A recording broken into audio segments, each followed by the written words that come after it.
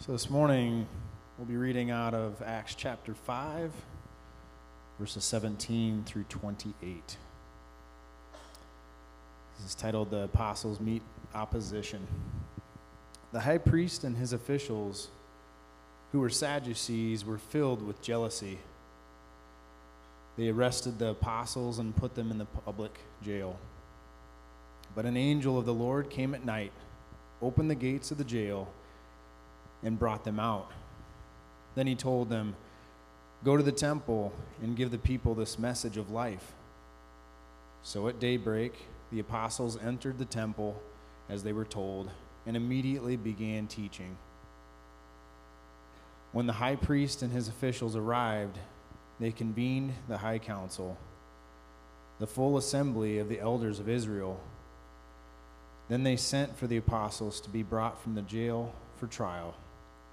But when the temple guards went to the jail, the men were gone.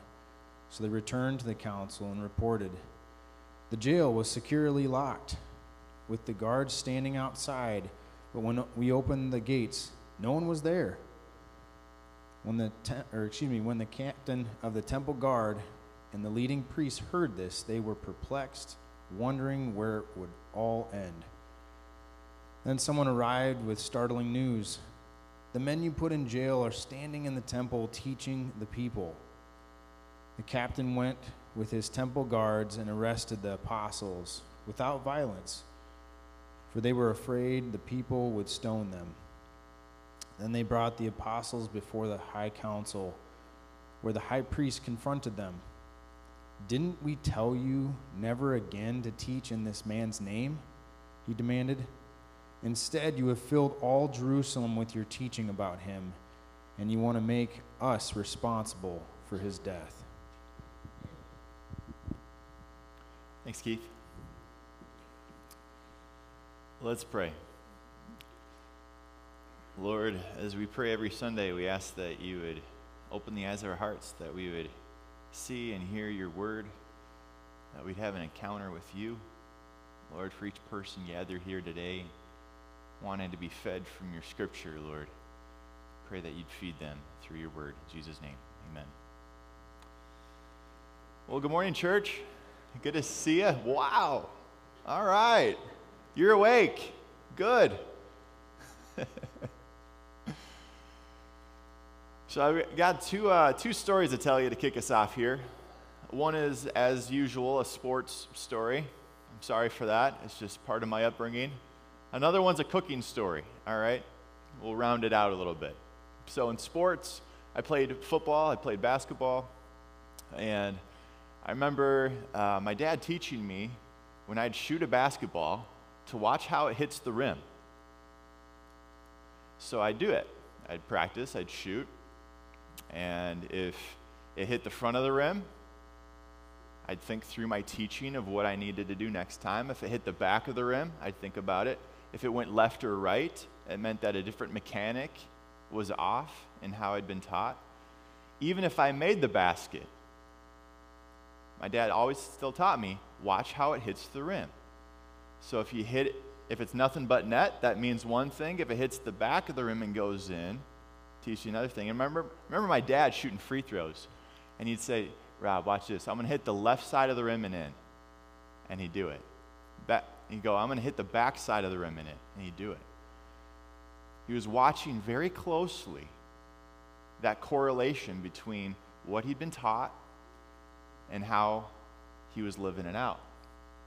Same thing with cooking, all right? You ever decided to go without the instructions and the recipe book while you're cooking?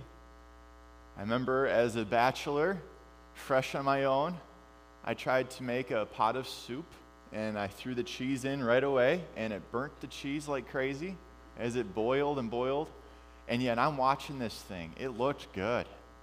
I'm like, I can do this, right? I took a bite of it, and it's like, what is it? It didn't look burnt, but I guess you can burn soup pretty good, all right? You got to watch that, right? Watch how you're taught. And I realize now why my senior year of high school, my mom kept trying to teach me how to make lasagna, and I wouldn't listen. I'm like, Mom, I can handle it. I had a phase there where I did frozen pizzas probably every night for a while. That didn't go so good. One day I had a craving, I had a midnight craving for spinach. And I couldn't sleep. So I went to the store, and I bought spinach and lemons. And my roommates were like, Rob, something's wrong. You got to give up the Jack's pizzas. And but there's a correlation between what we're taught and how we live that out. And I don't have this on a slide for you today, but I'm probably going to repeat it quite often. And I want you to memorize this verse. It's 2 Timothy 4:16. 2 Timothy 4:16. So if you're writing stuff down, write that down. So 2 Timothy, so that starts with a 2.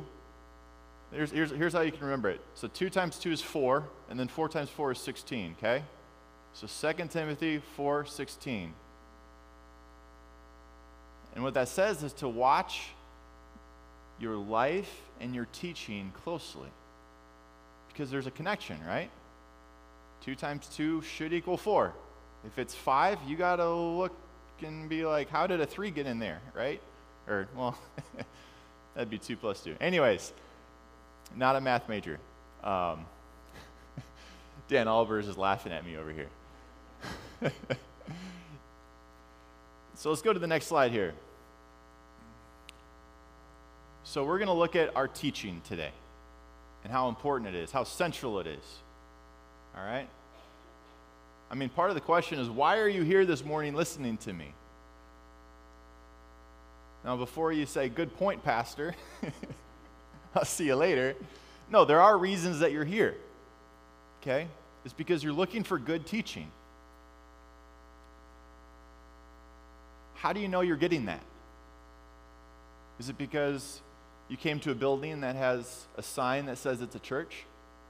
That's not a good reason. There's the Church of Scientology, all right? You're not going to get good teaching there. You could say, well, we talk about God at this church. That's how I know we get. Well, not every church that talks about God gives good teaching. You could say, well, we open the Bible. Well, that is a good sign.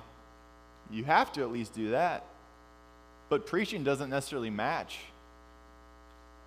the scripture when people open their Bibles. So we're going to look at 2 ways that you can know you get good teaching.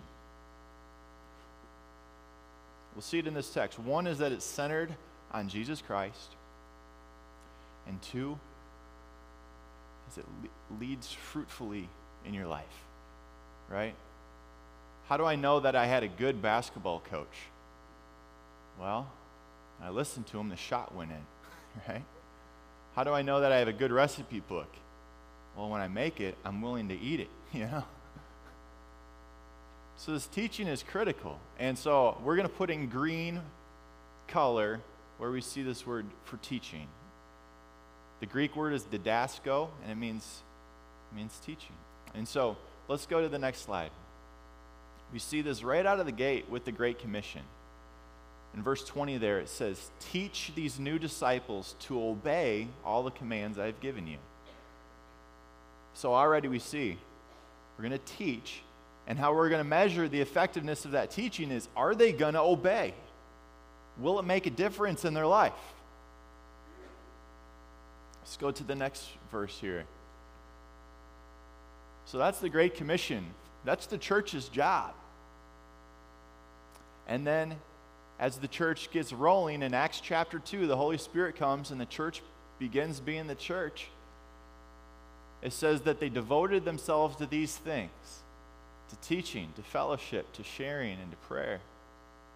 What's the very first thing on that list? The teaching. Yeah. You got to guard, as 2 Timothy 4:16 says, right? Watch closely the way you live, what you're being taught, because that teaching has the power to destroy or to give life. It's critical. These other things, they flow from it. Let's go to our diagram now. This is what we've been doing for this month, for this series. Last week we looked at that fellowship piece. Now we're looking at this teaching piece. And the way we measure if the teaching is correct, is effective, is good, we look at its fruit. And you see where that arrow points? So if people are being taught correctly, what are they going to do? They're going to live it out. They're going to go serve. They're going to go share. They're going to live this thing out. Remember another phrase my dad would use. He'd say, a good pass, because we'd argue about how to pass, right? I might throw it out of bounds, but I'd be like, no, I did the right thing. You know, I had a good spin on it. Look, a good pass is a pass that's caught. All right? If you throw out of bounds, it's probably not a good pass. Okay?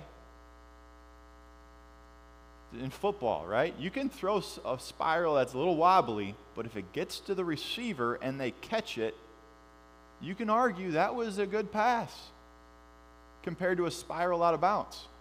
Polished up, looks beautiful, and yet if it doesn't get to the end zone, if it doesn't get to a changed life, well, what was the point of that pretty little spiral?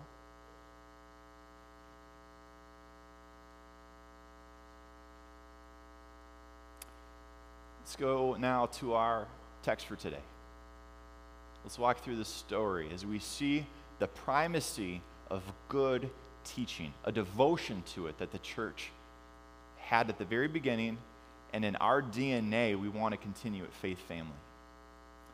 So verse 17, this whole group of high priests, officials, Sadducees, they were jealous.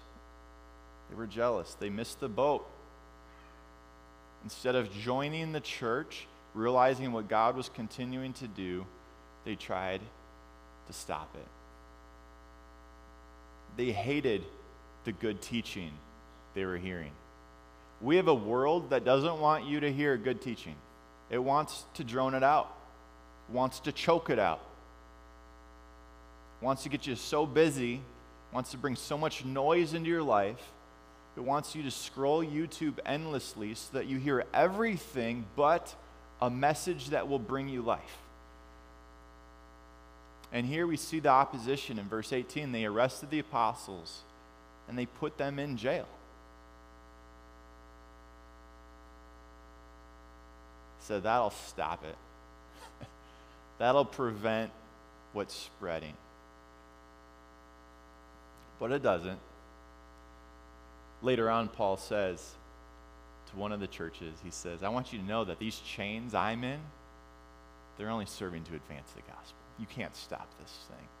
Everyone in the jail now is hearing about the gospel. Verse 19, it says that an angel of the Lord came at night, and it opened the gates of the jail, and it brought them out. There's 3 situations in Acts, chapters 12 and chapter 16 as well, where they flee the coop. They do a jailbreak. It's pretty cool. 3 times, the gates of the enemy are torn down, and the word of the Lord continues to spread. Fulfilling the promise back in Matthew when Jesus tells Peter that on you I will build a church, and the gates of hell shall not prevail against it. The enemy does not want our world to hear good teaching. Tries to silence our voices. I believe that happens a lot in our culture. Christians don't get a chance to speak up.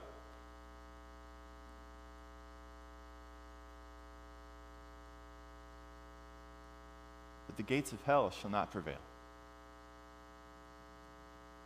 Death does not get the final word. This next passage is just wonderful.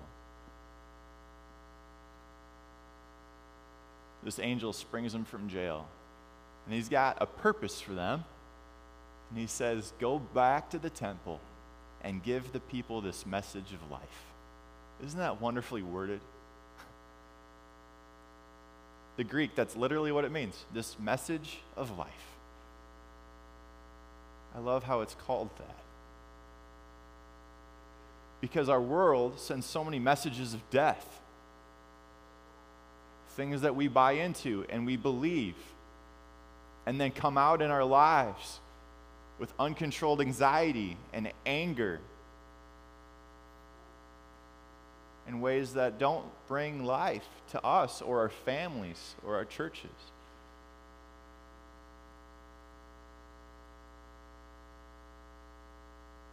I thought about this cycle of a disciple and these ideas of fellowship. You can have a fellowship that still brings death. Or the sharing and the service. You can have an organization that's all about doing things for other people and it still brings death. But this teaching, good teaching, is what makes sure that it stays on track and brings life. Make sure that we're doing this according to what God wants. And notice here too, it says that just as they were told, immediately they did it. Isn't that a great definition of obedience? Immediately, as they were told, continued doing it. Because that's what the Spirit wanted, and they were in step with the Spirit.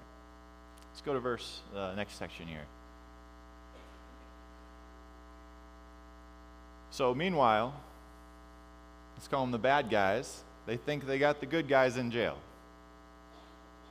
And yet someone arrived with startling news. They're not there. Verse 24 is kind of funny when you read it through. It says that they were perplexed and they started to wonder, where is this all going to end? They're feeling a little out of control as they're confronting what God's wanting to do. Later on in verse 38 and 39, one of these Pharisee guys named Gamaliel tells that group, he goes, you know what, I'm starting to sense we might be on the losing side of this thing. He tells them, if this is of their own doing, if they're just making this up, we're going to see it by their fruit. He says it will be overthrown. He says we've seen this time and time again. People have come and claimed to be the Messiah. They get a few hundred followers. It dies off because it's not rooted in the truth. Things that aren't rooted in the truth, they shift, they change, they disappear. The grass withers and the flower falls, but the word of the Lord stands forever. And he says that if this is of God, you will not be able to overthrow this thing. You will only find yourself fighting against God.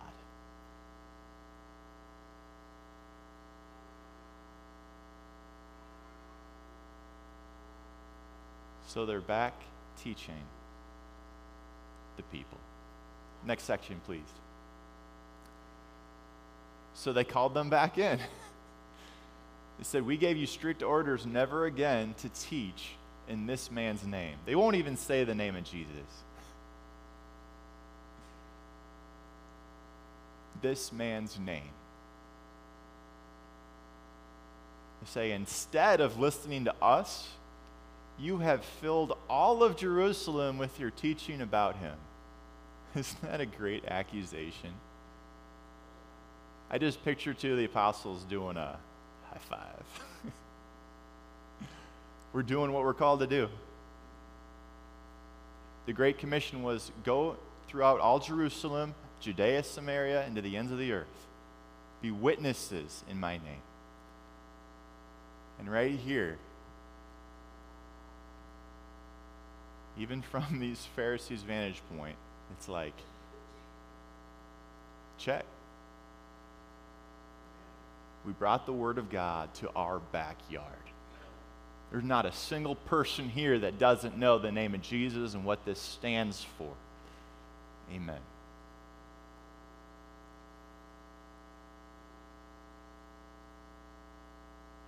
I want that to be said here in our community and starting in our homes.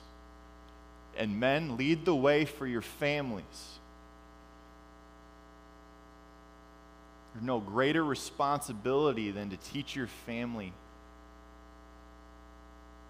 a message of life so that when you're not around, your children your wives can still be led through God's word. I remember as a kid, we'd have popcorn devotionals once a week. Dad would make popcorn, Mom would start doing haircuts, and my dad would share his joke of the week, which got the eye rolls, and then he'd share his verse of the week while we're eating popcorn. That was a good way to get us to be quiet, I guess, right? And then during haircuts, it wasn't always haircuts. Well, maybe. 5 of us, maybe once a week, someone would get a haircut. But then they'd roll Ray Vanderlyn on the TV screen. And I remember as a little kid, we moved from that house when I was 9. So I was 9 or younger, and I'm listening to Ray Vanderlyn, who is a biblical scholar. And I remember I loved it. I remember talking to my dad about it. I was fascinated to see the ancient world of Israel and hearing about this message of life. Let's fill our homes with teaching about him. And if we abdicate that, we invite messages of death into our homes. We invite messages of death into our groups, into our church, into our community. Let's take that stand as the early church did, as the Holy Spirit wants to do. Let's go to the next verses here. Verse 29, the response of Peter and the apostles was, we must obey God rather than any human authority. It only confirms that their good teaching is resulting in firm obedience. They're not going to be swayed by what someone tells them they ought to do. They're to submit as to the Lord, not to men. Matthew 7, Jesus talks about bad teachers. They're out there. And he says, you will know them by their fruit. He says, can a good tree bear bad fruit, or a bad tree bear good fruit? Watch their life, right? Just as 2 Timothy 4:16 says, watch your life and your doctrine closely. They're connected. I had a friend who, I met him in a park. I quoted some scripture, told him what I was about. He goes, that sounds a lot better than what I've been fed. And he started coming to church. He's starting to grow. And at one point, though, he found a home moved in with a group of guys that claimed to be Christians. And it was just messed up teaching. They thought a certain skin race was going to heaven and the rest to hell. I remember talking to him. I said, hey, buddy, you're telling me that because of the color of my skin, I'm going to hell? It's like, well, I'm not saying it. The Bible says it. What? Haven't you been listening as you've been coming to church? I'm like, okay, listen. I go, have you felt love as we've interacted and as you've gone to church? The different people that poured in your life, are they respectable people? He goes, yeah. Okay, tell me about the lifestyle of these guys that you're learning from now. He goes, oh man, the leader owes me so much money. He won't pay me back. Okay, Mike, listen to what you're saying. That's the value of being in a local church. You can look at my life. You can look at the lives of the elders. You can evaluate the lives of those entrusted with the teaching in this church. That's something you don't get online.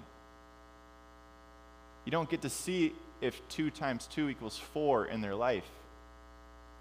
But when you show up in a fellowship, you get to see that. And it's your responsibility to check that, to make sure that this church is obeying God rather than men. Next scripture, please. So what is good teaching? Well, it is centered around Jesus. We see in these few verses, that first verse mentions that Jesus died. The second one, that he rose again. Third verse says, so then repent and obey. Let me read it to you. It says that the God of our ancestors raised Jesus from the dead after you killed him by hanging him on a cross. Then God put him in the place of honor at his right hand as Prince and Savior. That's why when we do baptisms, I say, have you accepted Jesus as your Lord and Savior? He doesn't just forgive sins, but he now has a right to your life, that this teaching will be played out in the fruit of how you live.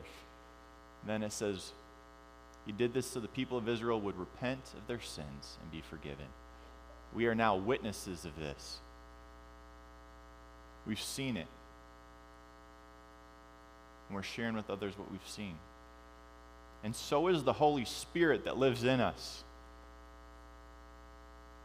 Holy Spirit wants to share this as well.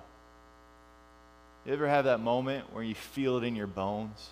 Like Jeremiah says, a fire in my bones, I can't keep it in. I have to share the Word of God. That's the Holy Spirit in your life. He wants to bring messages of life. And that Spirit is given to God to those who obey him. And I think this might be our last verse of the day. So the apostles left the council rejoicing that God had counted them worthy to suffer disgrace for the name of Jesus. Every day in the temple, from house to house, they continued to teach and preach this message that Jesus is the Messiah.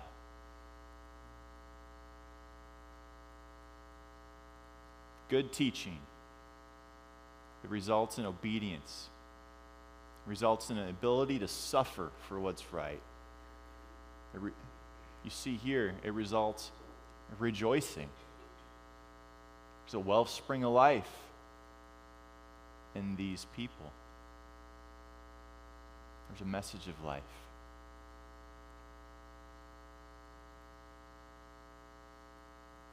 They continue to be devoted to good teaching, centered around the fact that Jesus Christ is the Messiah. That is DNA of our church.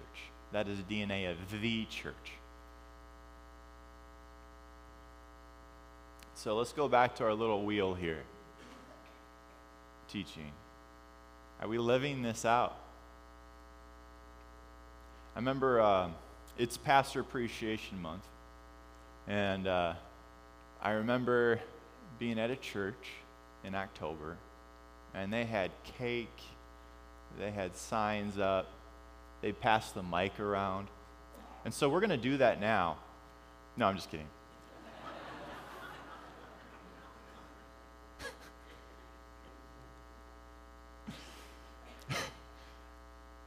It was all said and done. Pastor got the mic. He goes, thank you. I appreciate that.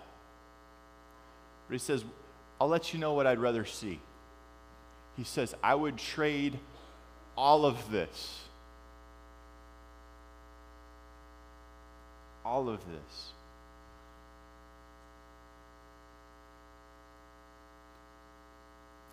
If I could see fruit in your lives. If you'd help me cut the grass.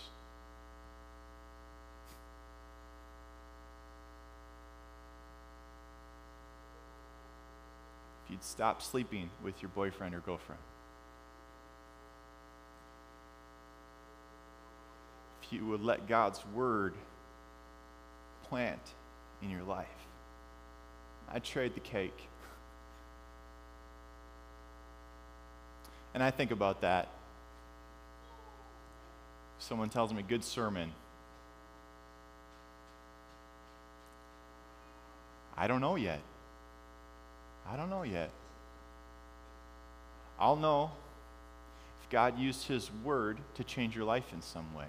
Until then, it's a spiral going out of bounds. But if you catch it, you hold on to it. and you run the race with your eyes fixed on Jesus, avoiding the sin that so easily entangles. You get to that end zone and you spike that ball. You say, "In your face, Satan." Live a changed life. And if you're sitting there today saying, "Yeah, there's areas in my life that could use some work," then lean into good teaching. We're trying to provide that at the church here. And there's all sorts of ways it can happen. One of those passages said that they were doing it in big groups at the temple. It's a pretty big spot. And they were going from house to house. We have life groups you can get connected in. You have families you can gather around God's word in. You can go for that walk. Just you and God. Listen to what he'd have to say to you that day. It's a good spot to put your roots. We did that Labor Day sermon on Psalm 1. Put your roots deep down into God's word, and you'll see things grow.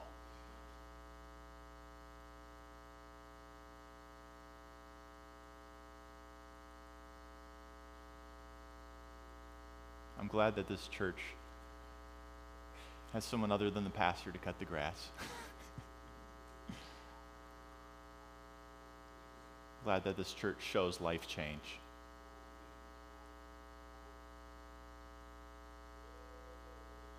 It's a key part in this wheel of the cycle of a disciple. So let's pray.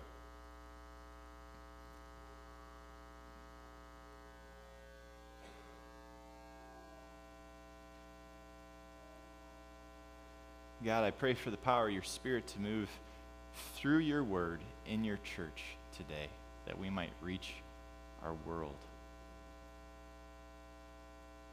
As 2 Timothy 4:16 says, let us watch our life and our teaching closely. Lord, lead your church in victory. In Jesus' name, amen.